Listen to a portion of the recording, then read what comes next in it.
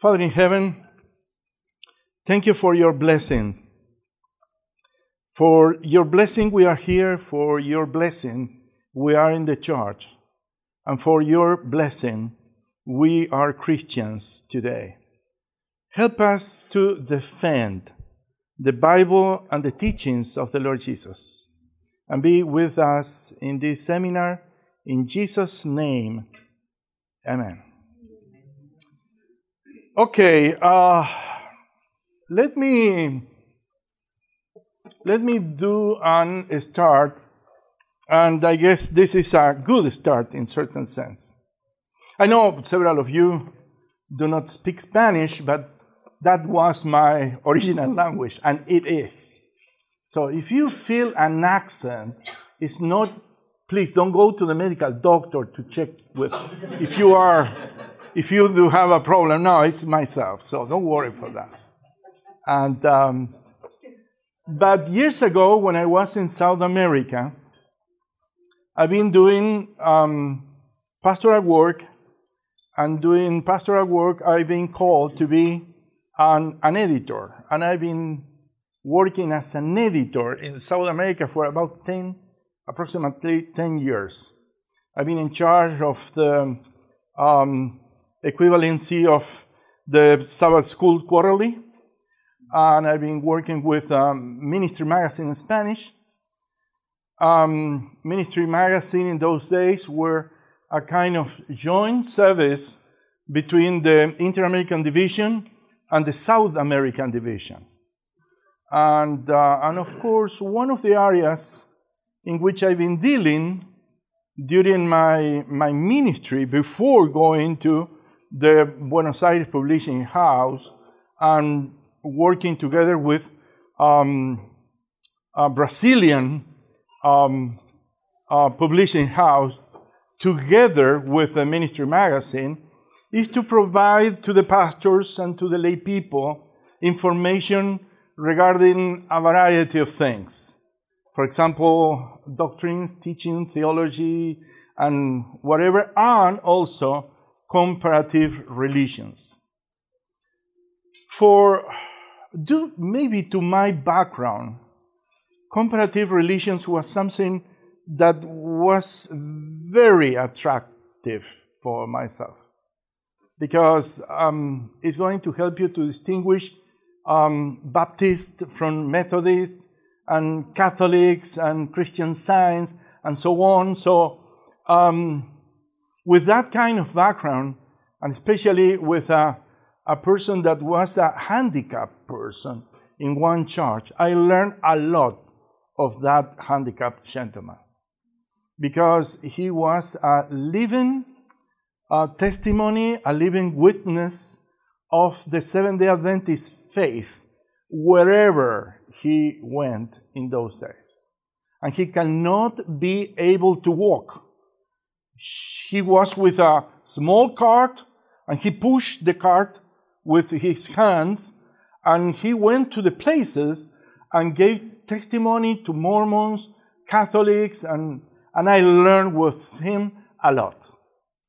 And I think for myself, look, maybe in the future, I need to do something regarding this kind of ministry, because it's a kind of service. Many people, they don't know about how to be dealing with that and how be reaching those who are Pentecostals, Catholics, and so on. So I began to think in a book that helped, and I wrote this. Sorry, it's in another language.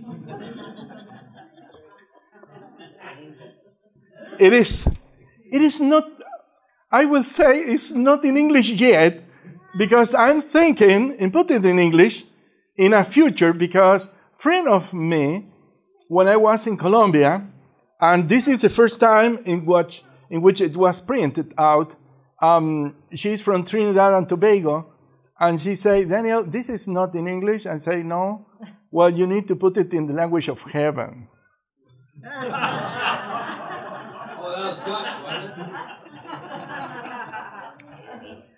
That was the first time I was in touch with a very big theological topic about what language we are going to be speak in heaven.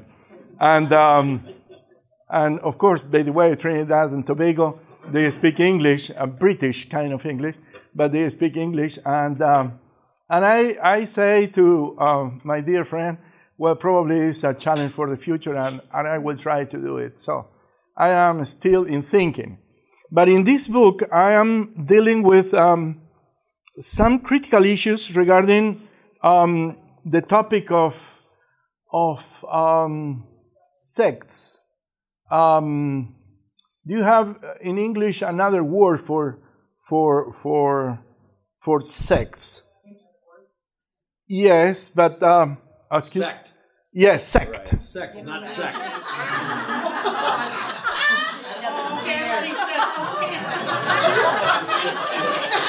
You see where their mind is going? I didn't went too far.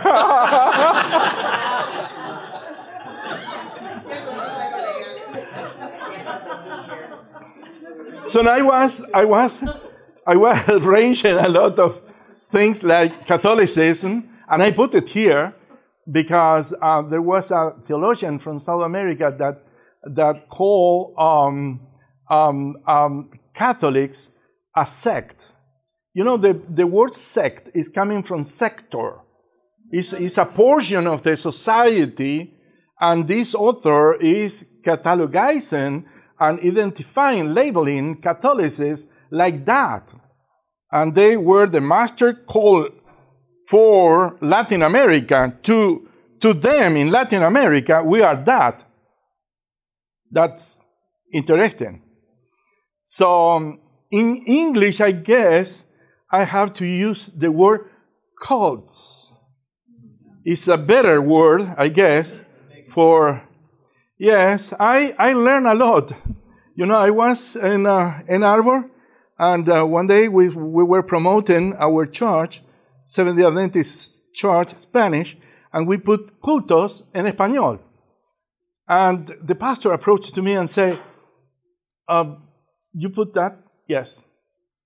That word, it's what does it mean, he says, you know, just to approach to the topic. Say, means worship. In Spanish, that is the meaning.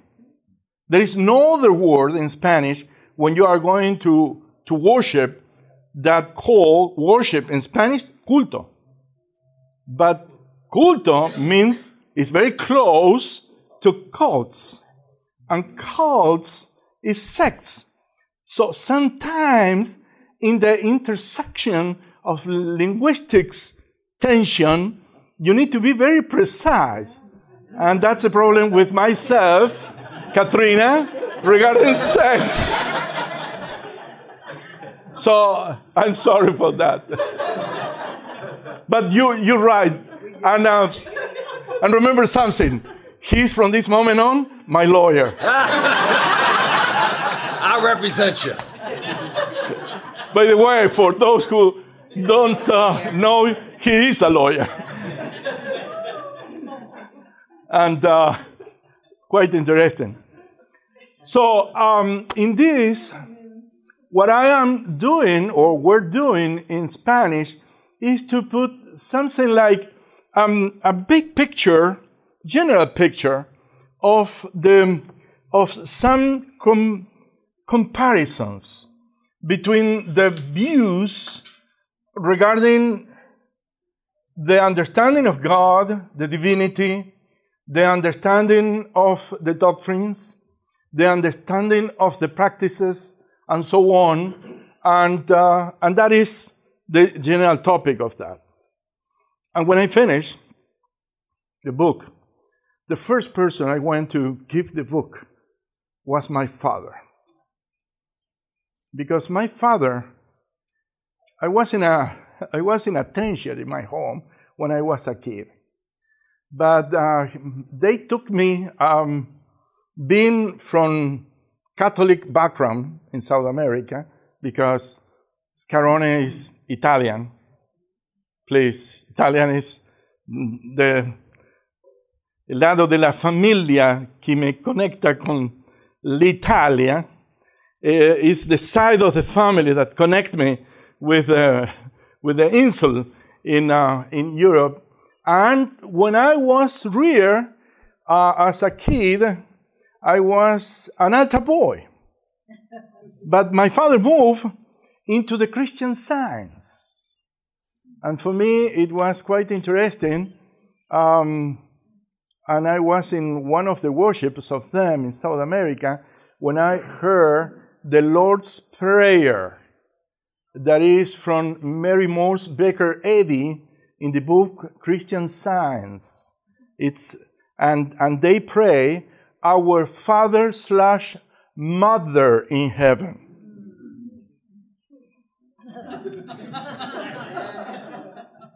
So the altar boy that was invited was, what they are saying, and it's written. So when you go there, it's quite interesting. So that kind of environment took me to, side by side, to search into other religions. So I wrote this thinking in the pastoral needs, especially for the mission of the church. And I wrote on Catholicism, Christian Science, the Universal Church of God, that is Moon, and Moon has been, this is Unification Church of God, that is Moon. And Moon was very well represented in my city, to the point in which they call, instead of Montevideo, Montevideo. Because the invasion of the Moonies were so big that changed the panorama that. And the Universal Church of God is Armstrong. And Armstrong, for me, it was an interesting point, and I wrote in this book something. This book is from 1995. So you see, it's just printed. 22 years, it's incredible, But it's in 1990, go ahead. In 1990, I mentioned that if they were going to change the leadership, they were going to change doctrines and teaching, and in 5 years that happened with that church. So in Costa Rica, there were somebody that called me prophet for that. But I am not a prophet, just an observer, and I like to do a comparative analysis of the backgrounds of the religious movements. In those days, when I wrote this, and I'm going to change it, my view regarding Islam was very, very innocent. Almost angelical, I will say. Today, I don't have that any longer, that view. And I'm going to tell you from the beginning, because I don't want to lose your time for the rest of the week, that I am not very sympathetic with Muslims, and I am not seeing them as a true religion, and I am going to demonstrate during the week, using the Bible and using the spirit of prophecy. And probably you are going to agree with several of the things. But from the starting point, I am going to be very clear regarding these topics. Okay? So let me give you a point here, and this is a test. It's not a very good one, but how much you know about Islam? You know little, something, much? How much you know? How much you want to know? Because in a week, it's going to be short the time, but I'm going to give you probably the best information that I can do in this time, And I will try to do that kind of approach. But it's important that you answer also the following question. Is Islam like any other religion, according to your view? It is? No? Yes. Well, there are yeses and no's. We're going to see, and probably very soon, because here in the Sahih al-Bukhari, Sahih means the right al-Bukhari. And al-Bukhari is one of about 6-7 hadiths. And learn that word, because hadiths is the equivalent of traditions in Islam, in the Muslims, the hadith. And sometimes you think that everything of the authority rests upon the Quran. It's not. It's in the Quran plus the hadith. The hadith is like what I will say, tradition in Catholicism, because it's the words, the teachings, expression, local encounters about the Prophet Muhammad, the casual conversations of Muhammad. All that is the hadith. And hadiths, it's a very, very big catechism, if you can put a Catholic topic upon that, you know. And it's very important to know about that. Do they believe in conversion and baptism? No. It's not away from it.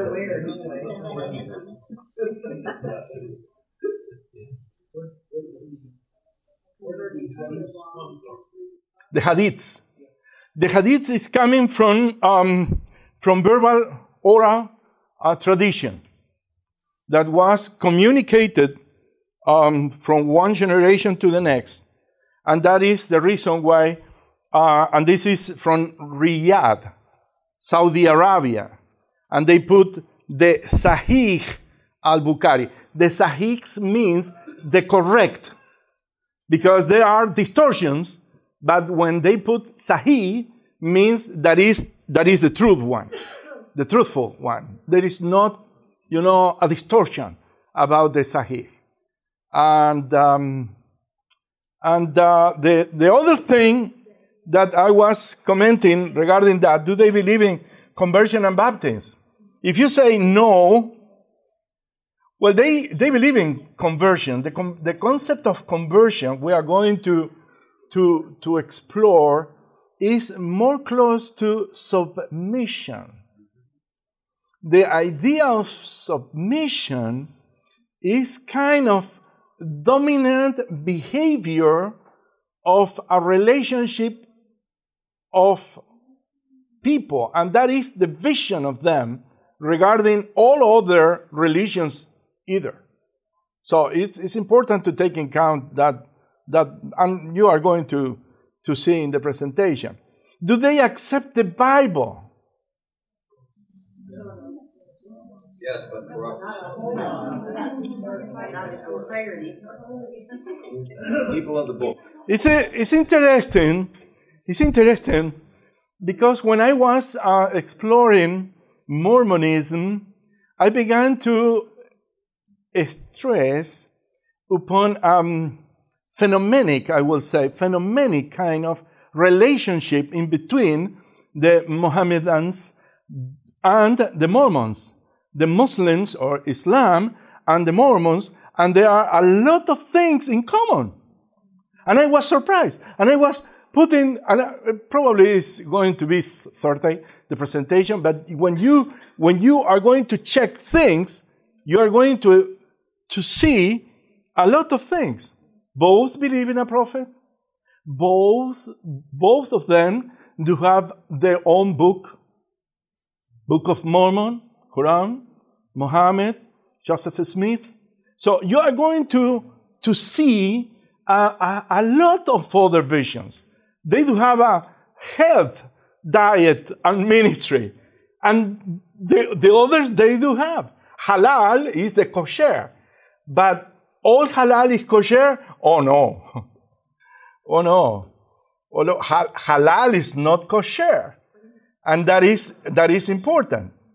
The meaning of that, it's sometimes very, very important. And we are going to be dealing with that during the week. Are they involved in ecumenism? Are they inviting other religions to unite themselves? No. And they accept? They want everybody to be like them. They convert by war. Yeah. And that is true. Of course, the only ecumenism that they accept is under Islam. It's my way or my way. Your head. Yeah. So, are they defenders of liberty of conscience? Well, let me tell you that there is a lot of incarceration of those who were believers of liberty of conscience in those countries. And that is critical. So, oh, yes. Of course. Yes. Think about Salman Rushdie. Salman Rushdie, Canadian, you know. He, you know the satanic verses. He wrote that. And every time that, if Salman Rushdie is going to go to the airplane with you, take another airplane. Because he is going to be with so big security that is going to probably 10, 15 people more than himself. Because there was a fatwa. I'm going to explain the fatwa later.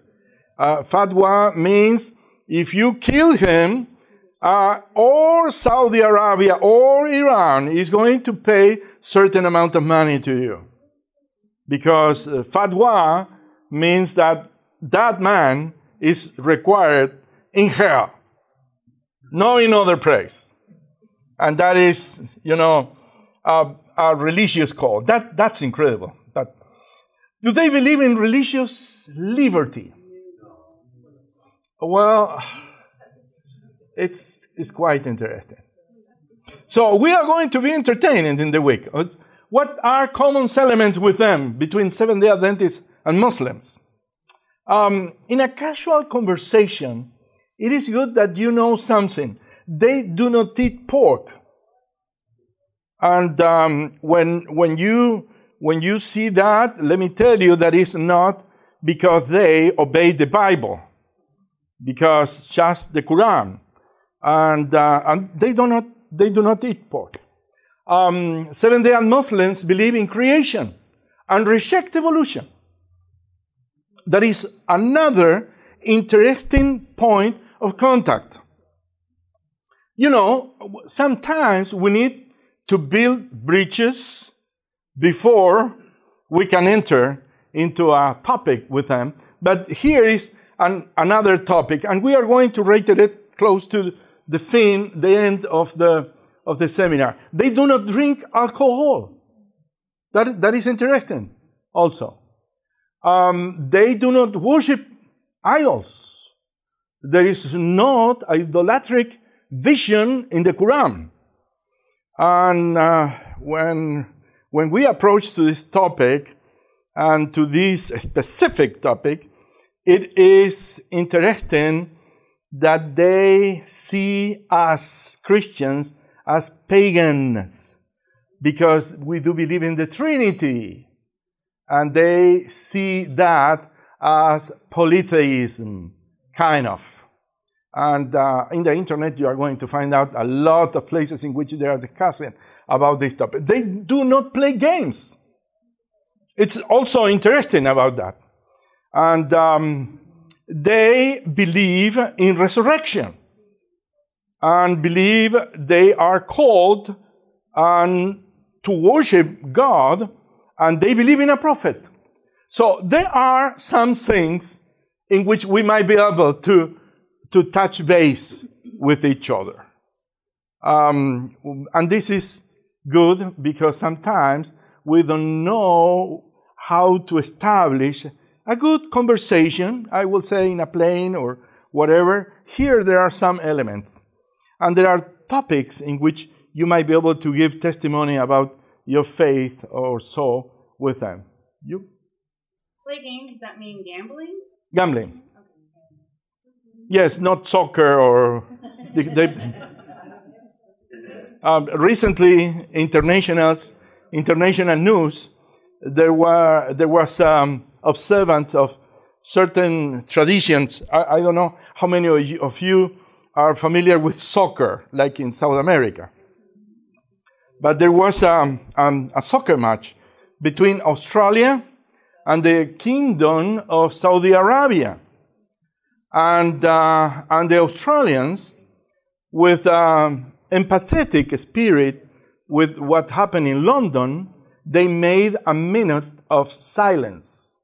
So all the players of the team joined arms together, and the players of the Saudi Arabia continued.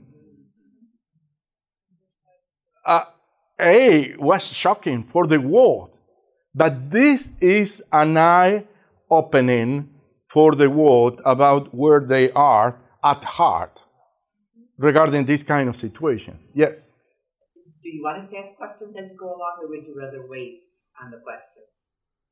My question is, are you going to cover any of the history? Because I have heard various theories that the Islam's brought on because of Cain and Abel, or between Jacob and Esau. Are you going to cover any of the history? I'm going. Oh, good. I'm going. Yes.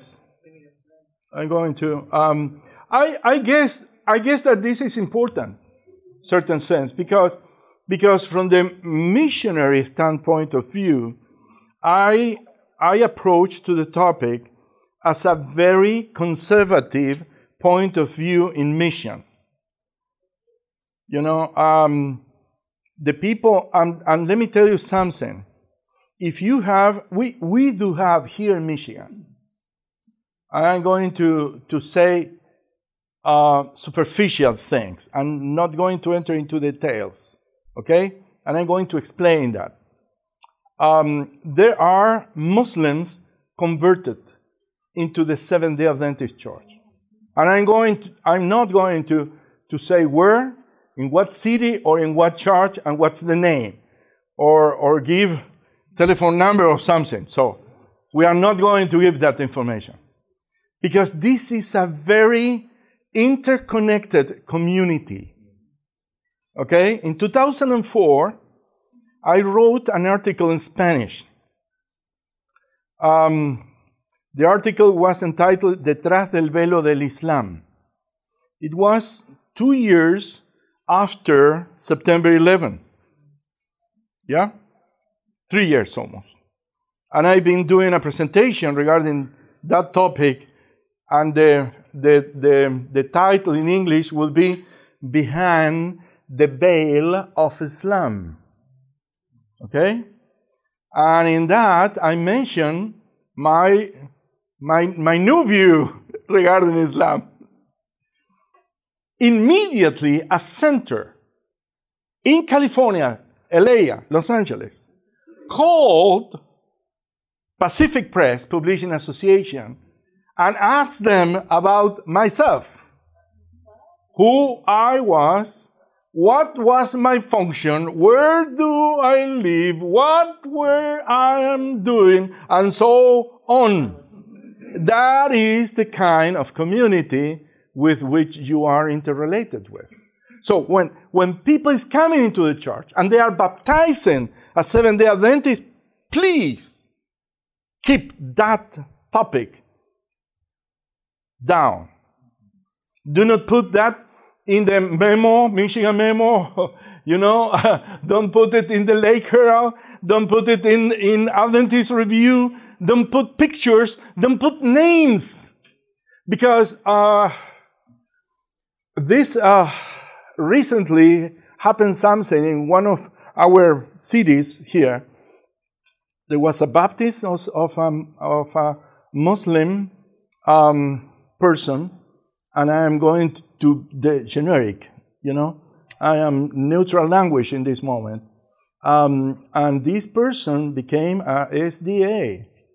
And immediately the family began to receive pressure from several angles to, to separate from that person and so on, to the point in which that person has to move into another state, and is in another state in this moment.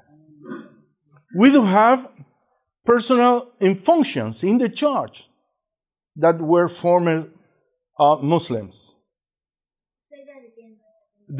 There are people in function, in offices, in our church functions, that, yes, in the leadership of the lay leaders, in the lay leaders of our church that are former Muslims. And it's important that you know that the message is going on with them. But we need to be very quiet, and I'm going to discuss probably Thursday or Friday, I don't know yet, regarding what are the angles and the perspectives regarding how we are going to be dealing with that. This is a book, by the way, Perspectives. If you have some money to expend, this is a very interesting book, Perspectives in Mission. This is it's evangelical, but this is going to tell you how evangelicals and even ourselves and several other religious movements are going to be dealing with them, because it's very, very complex. You are not going to start a church naked and say we are Seventh-day Adventist church in Egypt or in any other place, unless you believe that you are going to be immediately in heaven, because they are going to help you.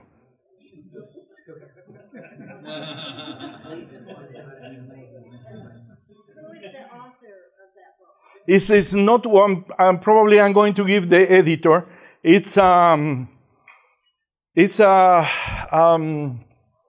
kind of religious contribution of missionologists working for several universities across America, specialists in mission. They study how to reach other religious movements. And this is including Islam, Buddhism, that, by the way, is close to Islam in going to rejection of different versions or vision of religion. Buddhists, they are very aggressive in defending them and in perspectives. I'm going to put bibliography at the end. Yes.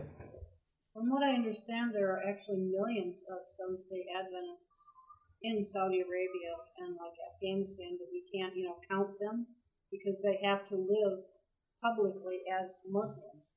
They can't come out and say, I'm a Seventh-day Adventist, because they'd be killed.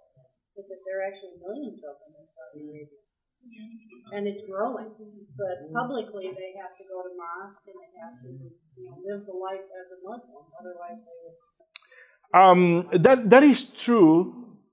However, I am in a kind of difference with that tendency, because at some point you need to tell who you are. Yeah, I understand that, and I've been in the seminars of that. But let me tell you that at some point we need to be very clear regarding our identity as believers. And I am not clear because let me share with you, and this is just a fresh reaction to the topic. And I know that that I'm not discussing with you regarding that. I am discussing with that position. But we normally come here and we sit here in this way. Of course, that is the form of the worship. That is the form of the worship. There is no problem for me. If you go to Africa, the form of the worship is going to be different. The hymns are going to be different. I am the multi-ethnic director here, and when I enter in Umuhuza means in Kinyarwanda, that is the language of Rwanda, means unity or reconciliation. And, the African way of singing and participating is a bit different from us. But you need to adapt yourself to them, but the content cannot change. The content. Because in certain sense, the content is the message. And you cannot change that. And in certain adaptations for surviving, my perception is that there is a tendency of sacrifice some content due to the forms and to be accepted of. And I am thinking that is questionable. We have the same thing over here. A lot of people here believe the Sabbath, but they don't go to church due to family and social pressure. Well, yeah, can be that. Can you call them Seventh-day Adventists? No, they won't come out and be baptized, but that's, they do believe it. Now, I have a question on. You were saying that the Muslims don't drink alcohol. Do they also drag their feet on smoking? Well, I didn't mention about smoking, but because smoking is a little bit elastic regarding that. But the majority of them, I would say, the majority of imams that are the religious leaders generally do not smoke. Generally. Okay, let me review with you some of the things that you were saying at the beginning. What we don't have in common with them is that we are dealing with a theocratic movement. Theocratic movement. What is that? Let me share with you. When I was reading the Hadith and I was checking the introduction, I come here in the first paragraph says Islam is a heavenly system or regime for all the dwellers of the earth, and it is a mighty treasure if only mankind realizes its authenticity and truth. I repeat, Islam is a heavenly system or regime. I'm going to put it in a moment. So that is the meaning of that. It's a theocracy. That means that for them, Allah is guiding the leaders of the nation. God. So it is all inside religion. Politics, government, everything is inside religion. That is a theocracy. It's not a democracy. So when you say or see names like Republic of this and that, in the bottom line is a theocratic institution inside. So please take into account that. Yeah. In the Old Testament, yes. Yes. So with elements, there are elements from Judaism and Christianity. We are referred by the Quran. We are the people of the book. The Quran calls us, every one of us, no matter what. There is no distinguish. They don't distinguish Catholics, Pentecostals, Seventh-day Adventists. No. all those who believe in the Bible are people of the book, even Jewish. Okay? Yeah, public regulations come from religion background. So if you are going to go to the city in Riyadh and you go public and you are visiting, you need to dress, ladies, you need to dress like the ladies there.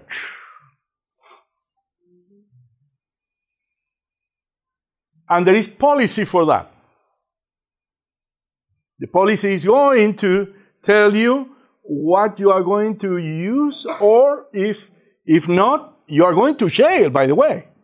And they are not going to hesitate in doing that. In the majority, will look for a monopoly of power.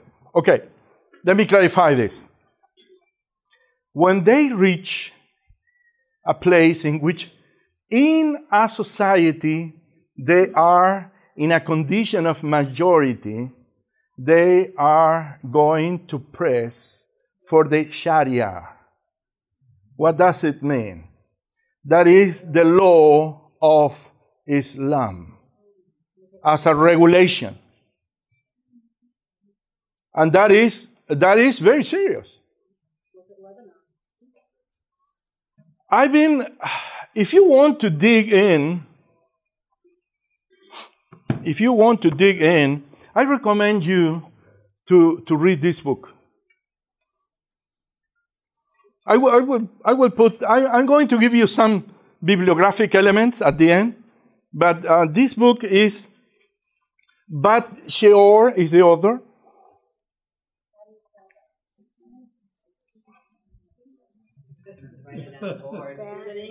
It's in English. It's a translation. It's a translation from French. This lady is Jewish that was born in Egypt, and that book. It is very interesting. This is the lady that used the term that I was illuminated with. Eurabia.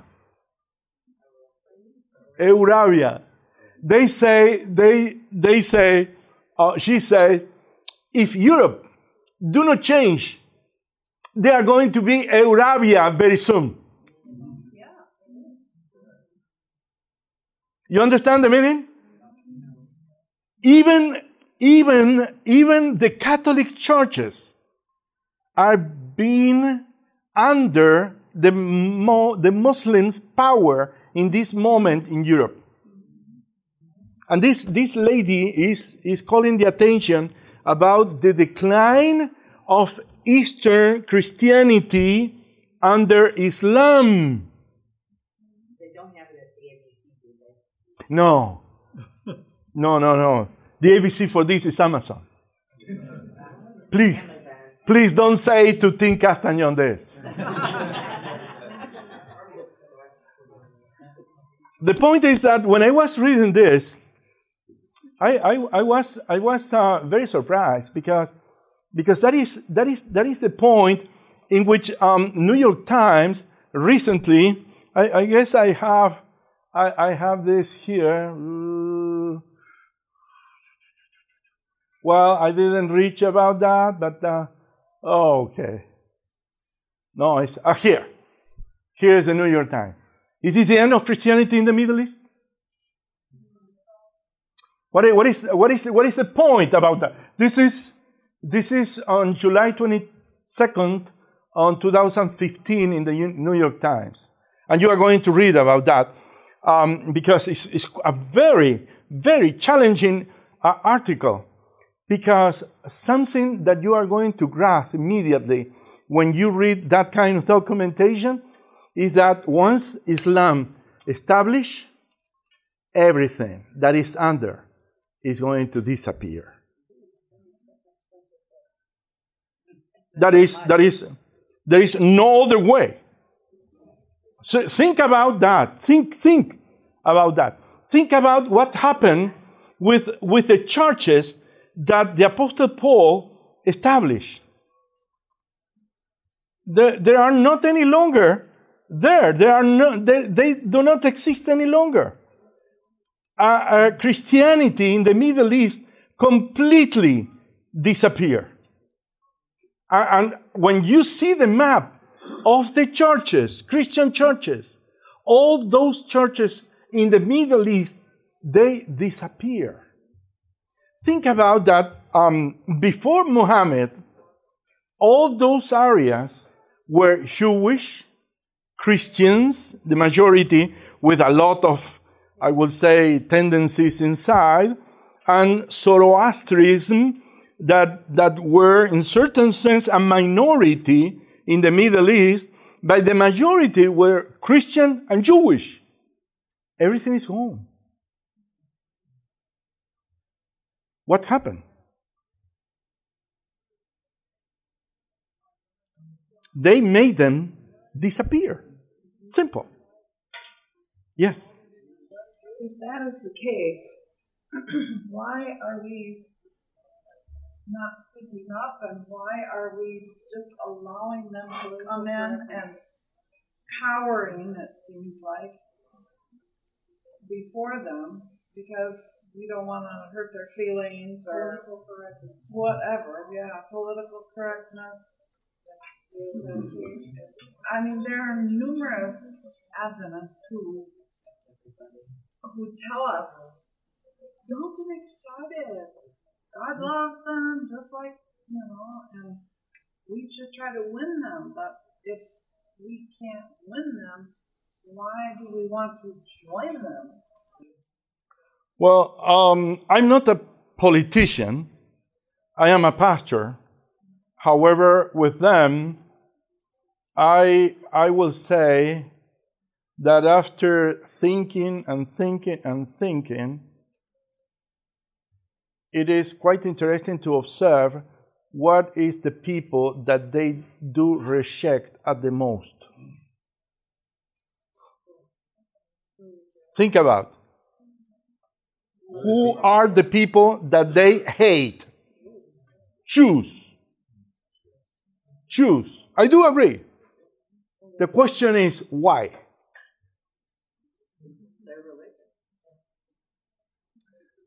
Because this is the only people that confronted them. In the same level.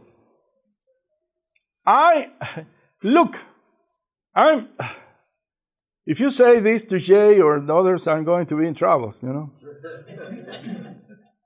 And but the reality is that the only people that is surviving in the Middle East as a nation, they were those who confront them and protect themselves. And that is the rationale for that, because they couldn't go forward on that. Look, let me tell you something. For them, the first mosque in the first worship place in the world, where it is? It's Kaaba. It's Kaaba in Mecca. That is Saudi Arabia. Okay? I'm going to enter into that. But what is the second place? Jerusalem. And what they did, they entered, they conquered, they took it, the place in which there was the temple, the Jewish temple, and they put the mosque upon that. And the only thing that was for the Jewish people, that was the Wailing Wall outside. That is the only thing. And that as an external wall of the former sanctuary.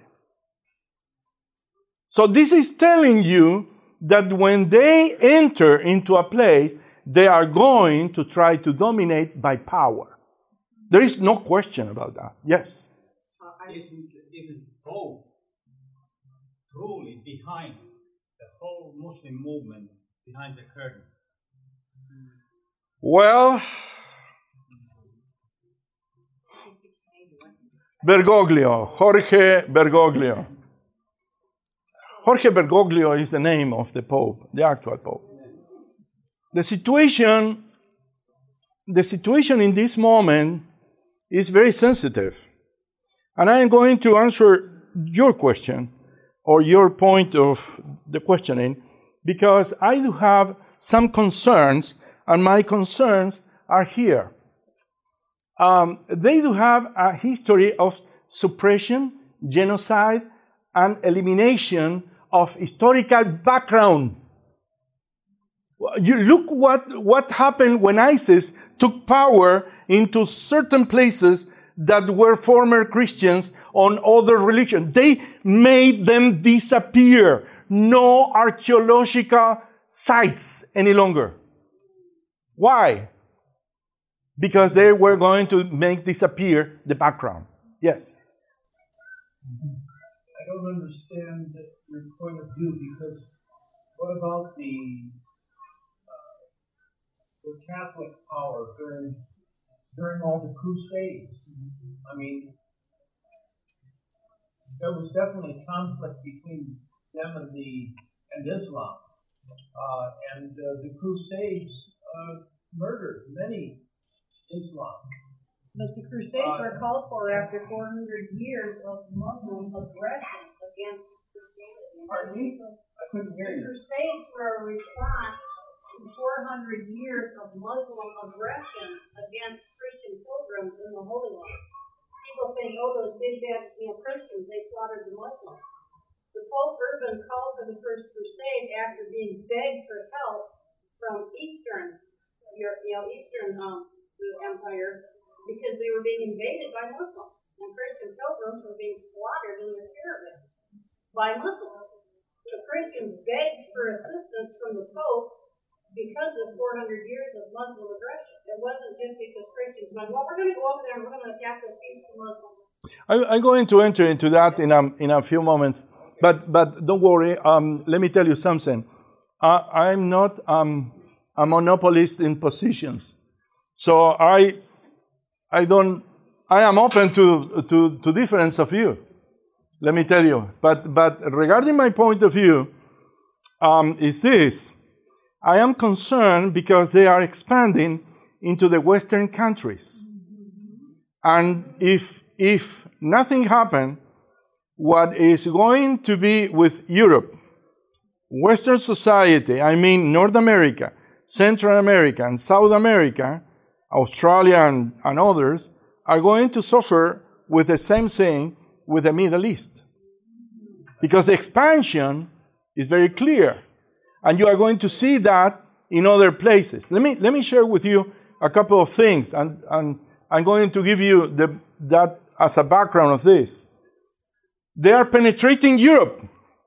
So this author called Europe Eurabia because it's changing.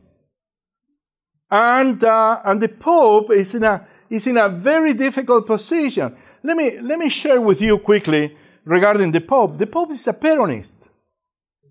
A Peronist. He is a follower or with a vision of Juan Domingo Perón. He is an Argentinian and very socialist in the heart, you know. And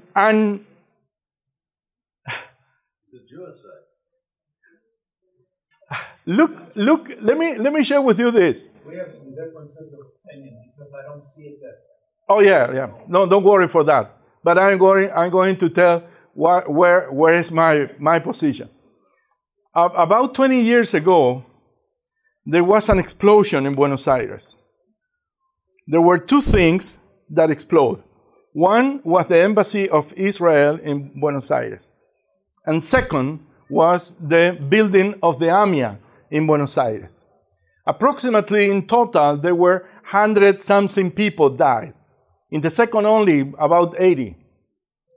And I never heard the Pope rejecting that. Never. I agree with that. Well, I like that you agree something with me.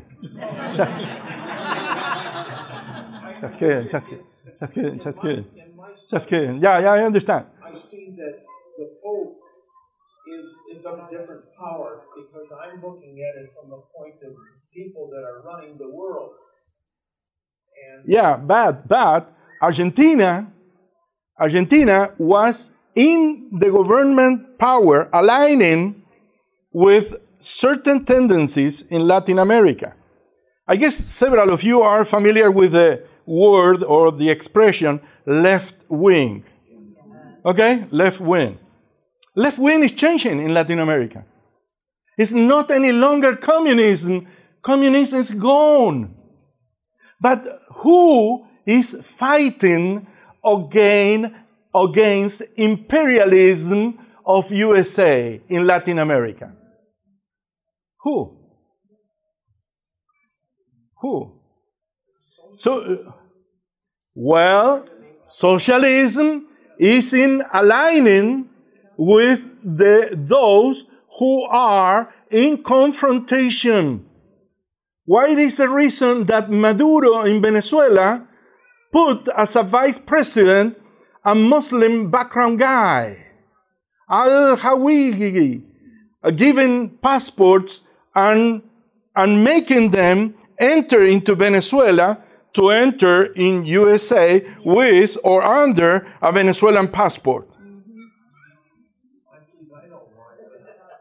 I guess you understand, and probably is in the second point in which you do agree together.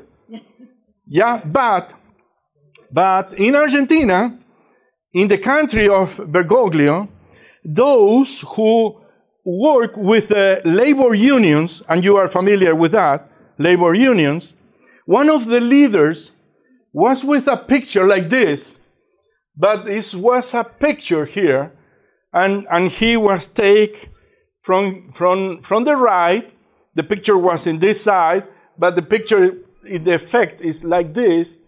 And in the picture, who was the person that was not Bergoglio, was Ayatollah Khomeini. What is telling you?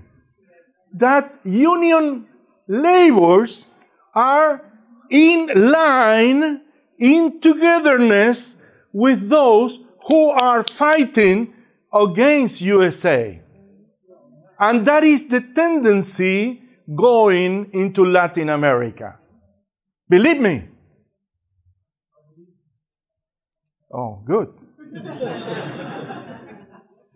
Good. So this is penetration in the Middle East, penetration in Europe, penetration in Latin America, and penetration in USA. Hey, look, when I visited my daughter years ago, she used to be living in Houston. So I took from Lansing, and I took the 96, 75. When you cross 75 and you cross 80, 90, there is a very big mosque over there. Not a little. There are not 50 guys going, every Friday there. No. It's a big monster mosque. And when I reach Houston, if you know Houston, you are going to be familiar with this word, Westheimer. It's like the 4th Avenue in New York, or 5th Avenue in New York. If you are in New York, do not visit 5th Avenue, it's downtown, okay? When you cross Westheimer, at the end of Westheimer, another big mosque. Go to Detroit, not far away from here, and when you reach Dearborn, near Detroit, there is a big mosque. More than that. 300,000 people over there. So this is challenging. So there is a very clear penetration in the society. So we need to know several things. We need to know how they were working outside us.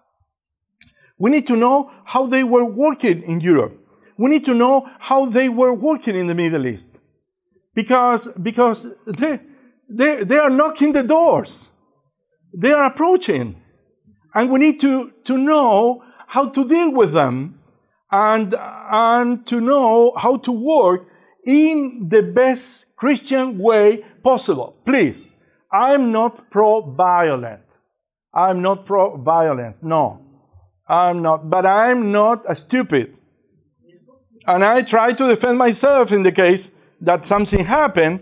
But these people is a menace in general for Christianity, and that is a truth. Yes. Just for the note, there's a humongously big mosque when you go northeast from Toronto, and there are smaller ones all around the place. Yes, so, yes, Canada, yeah. Not only here. Yeah, it's in Canada too, yeah. All over the place. Yeah. Toledo, Ohio, 24. Oh, yes, it is. Yeah. I'm concerned, we know in the future that we're going to be imprisoned, persecuted, even put to death because of our beliefs. And as we are trying to understand Islam more, I'm wondering if we end up on our USA intelligence list of people that the government is going to be, checking into us more. Sometimes I think that ignorance is bliss is true. Oh, yeah. Hey, following this comment, everything changed when you are going to take a flight. Hey, 2011 changed everything. If you are going to take a flight now, you are going to check everything, and this is due to what? Yes. Do you know why they picked the date September 11th? Why? September 11th wasn't just a random date that they pulled out of their hat. 911? No, I mean why they chose September 11th itself. I know the reason, but I don't remember. No. September 11th, 1683. What happened? It was the Battle of Vienna when, and on that day They lost. they lost. It was a huge battle, and Islam lost, and they were pushed back closer to their own borders, and their spread across Europe was halted. So that date, September 11th, for Muslims is a day of infamy, and it's an embarrassment to them. So they picked the date September 11th for a very specific reason. This is the day of Carlos Martel in Europe. September 11th. Interesting. No, Martel is later. Martel was in France. But Martel is in France. Vienna, September 11th, 1683. For the Turks. Oh, with the Turks, okay. They were pushing across Eastern Europe, and they literally were camped outside the gates of Vienna, and the Christian defenders inside at nighttime went out the back side of the gate and came around them and attacked them at night, and it was such a huge defeat for the Muslims. Their push across Europe was halted, and then they were slowly pushed back. Well, they are inventing another push now. No, I mean, just but their push across Europe was halted, so it's such an embarrassing defeat for them that date forever for them is an embarrassment. So they have to try to make amends for that defeat on that date. So they chose the date September 11th for a very specific reason. Yeah, thank you for that. I guess that we are seeing another way in which they are overwhelmingly be in Europe now. And this is the case of refugees. And they couldn't with one way, and they are doing in this way. Here, this is something I already mentioned. Islam is a heavenly system or regime for all the dwellers of the earth, and it is a mighty treasure if only mankind realizes its authenticity and truth. Remember those words. Heavenly system means a theocracy. That's the point. Yeah. I just wanted to say, I'm watching a series of movies. I'm about 50 movies into them, but it's on the whole. It's about the history of Islam. Anyway, you're dealing with basically a system of religion that believes in force, obviously. They're trying to force their views upon others. And we as Christians I don't think we can look at that. We have to trust Christ in our lives. And we can't all bear up arms against Islam. I mean, that's not the Christian way. That's not Christ's way. And the idea that they're going to be taking over, I don't know that. I mean, what can you do about it? You can't bear arms and begin killing them if they come around your home. Can you, as Christians? Is this the right thing to do? Well, this is not a mission. This is not. I am not in favor of a crusade, but I guess that there are several other options that we need to work with, and one is religious liberty, and the way in which we work with them here, they need to work with us there. And that is very important. I don't know if that is going to function, but hey, why they are here enjoying our liberties and we cannot enjoy our liberties there? That is a kind of international relationship that we need to be working for. And for me, religious liberty is expressing your point of view clear and openly. Because what we were trying to show today is history. And it's very clear that happened. And if we do not take any kind of position in the future, we might be at risk.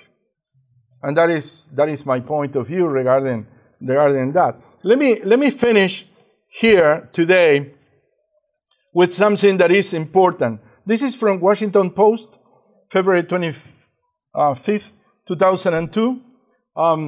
It says, then they file into their Islamic studies class where the textbooks tell them the day of judgment can't come until Jesus Christ return the earth. By the way, we believe that. But look about that. Breaks the cross and converts everyone to Islam and until Muslims start attacking Jews. And I guess this is a soft version for when it says attacking Jews, because it's probably a little bit more than that. And you know, this is public information because you can get that in the Washington Post. But the truth is that Muslims' day schools, for example, are financed by the Kingdom of Saudi Arabia.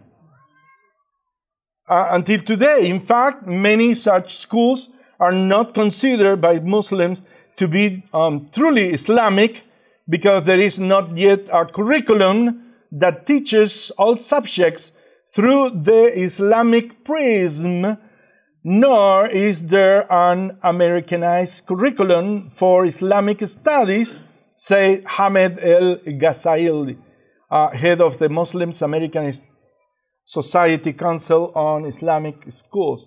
And this is the point in which I need to give you a picture, final picture today, regarding the point of time of Islam. Islam do not appear in history before Judaism. It doesn't appear in history before Christianity. Appears much later, 6 centuries after Christ.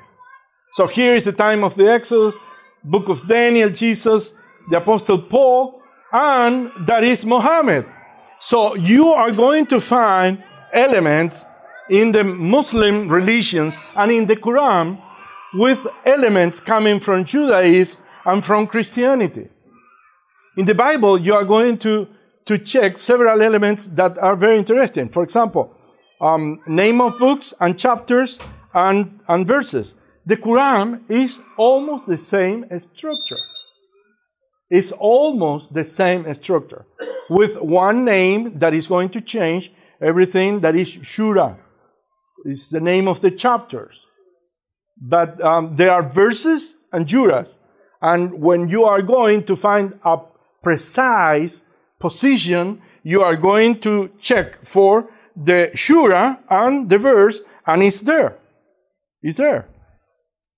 And there are very interesting topics. There are connections with Jesus. There are connections with Moses. Moses is quoted. Abraham is quoted. Prophets of the Old Testament, almost all of them are quoted in the Quran.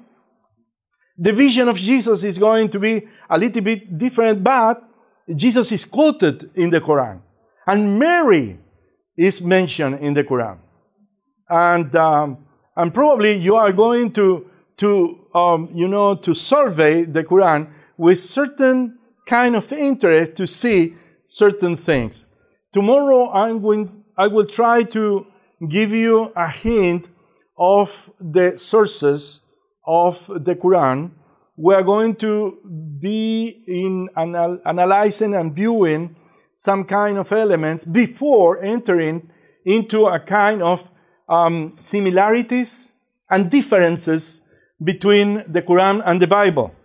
And I'm going to mention, and we are going to put verses side by side and situations and quotations. Yes? Are you going to talk about the Islamic belief of the abrogation? Yes. It is almost impossible, my dear and knowledgeable person, lady, to be dealing with the doctrines without the vision of the abrogation. Because that shura with the abrogation that she is referring is a key element in the interpretation of the things. Because the abrogation is one of the final shuras given to Gabriel, to Muhammad. And we are going to be speaking about that abrogates everything that is before. Something that you are not going to see in any other religious movement like that.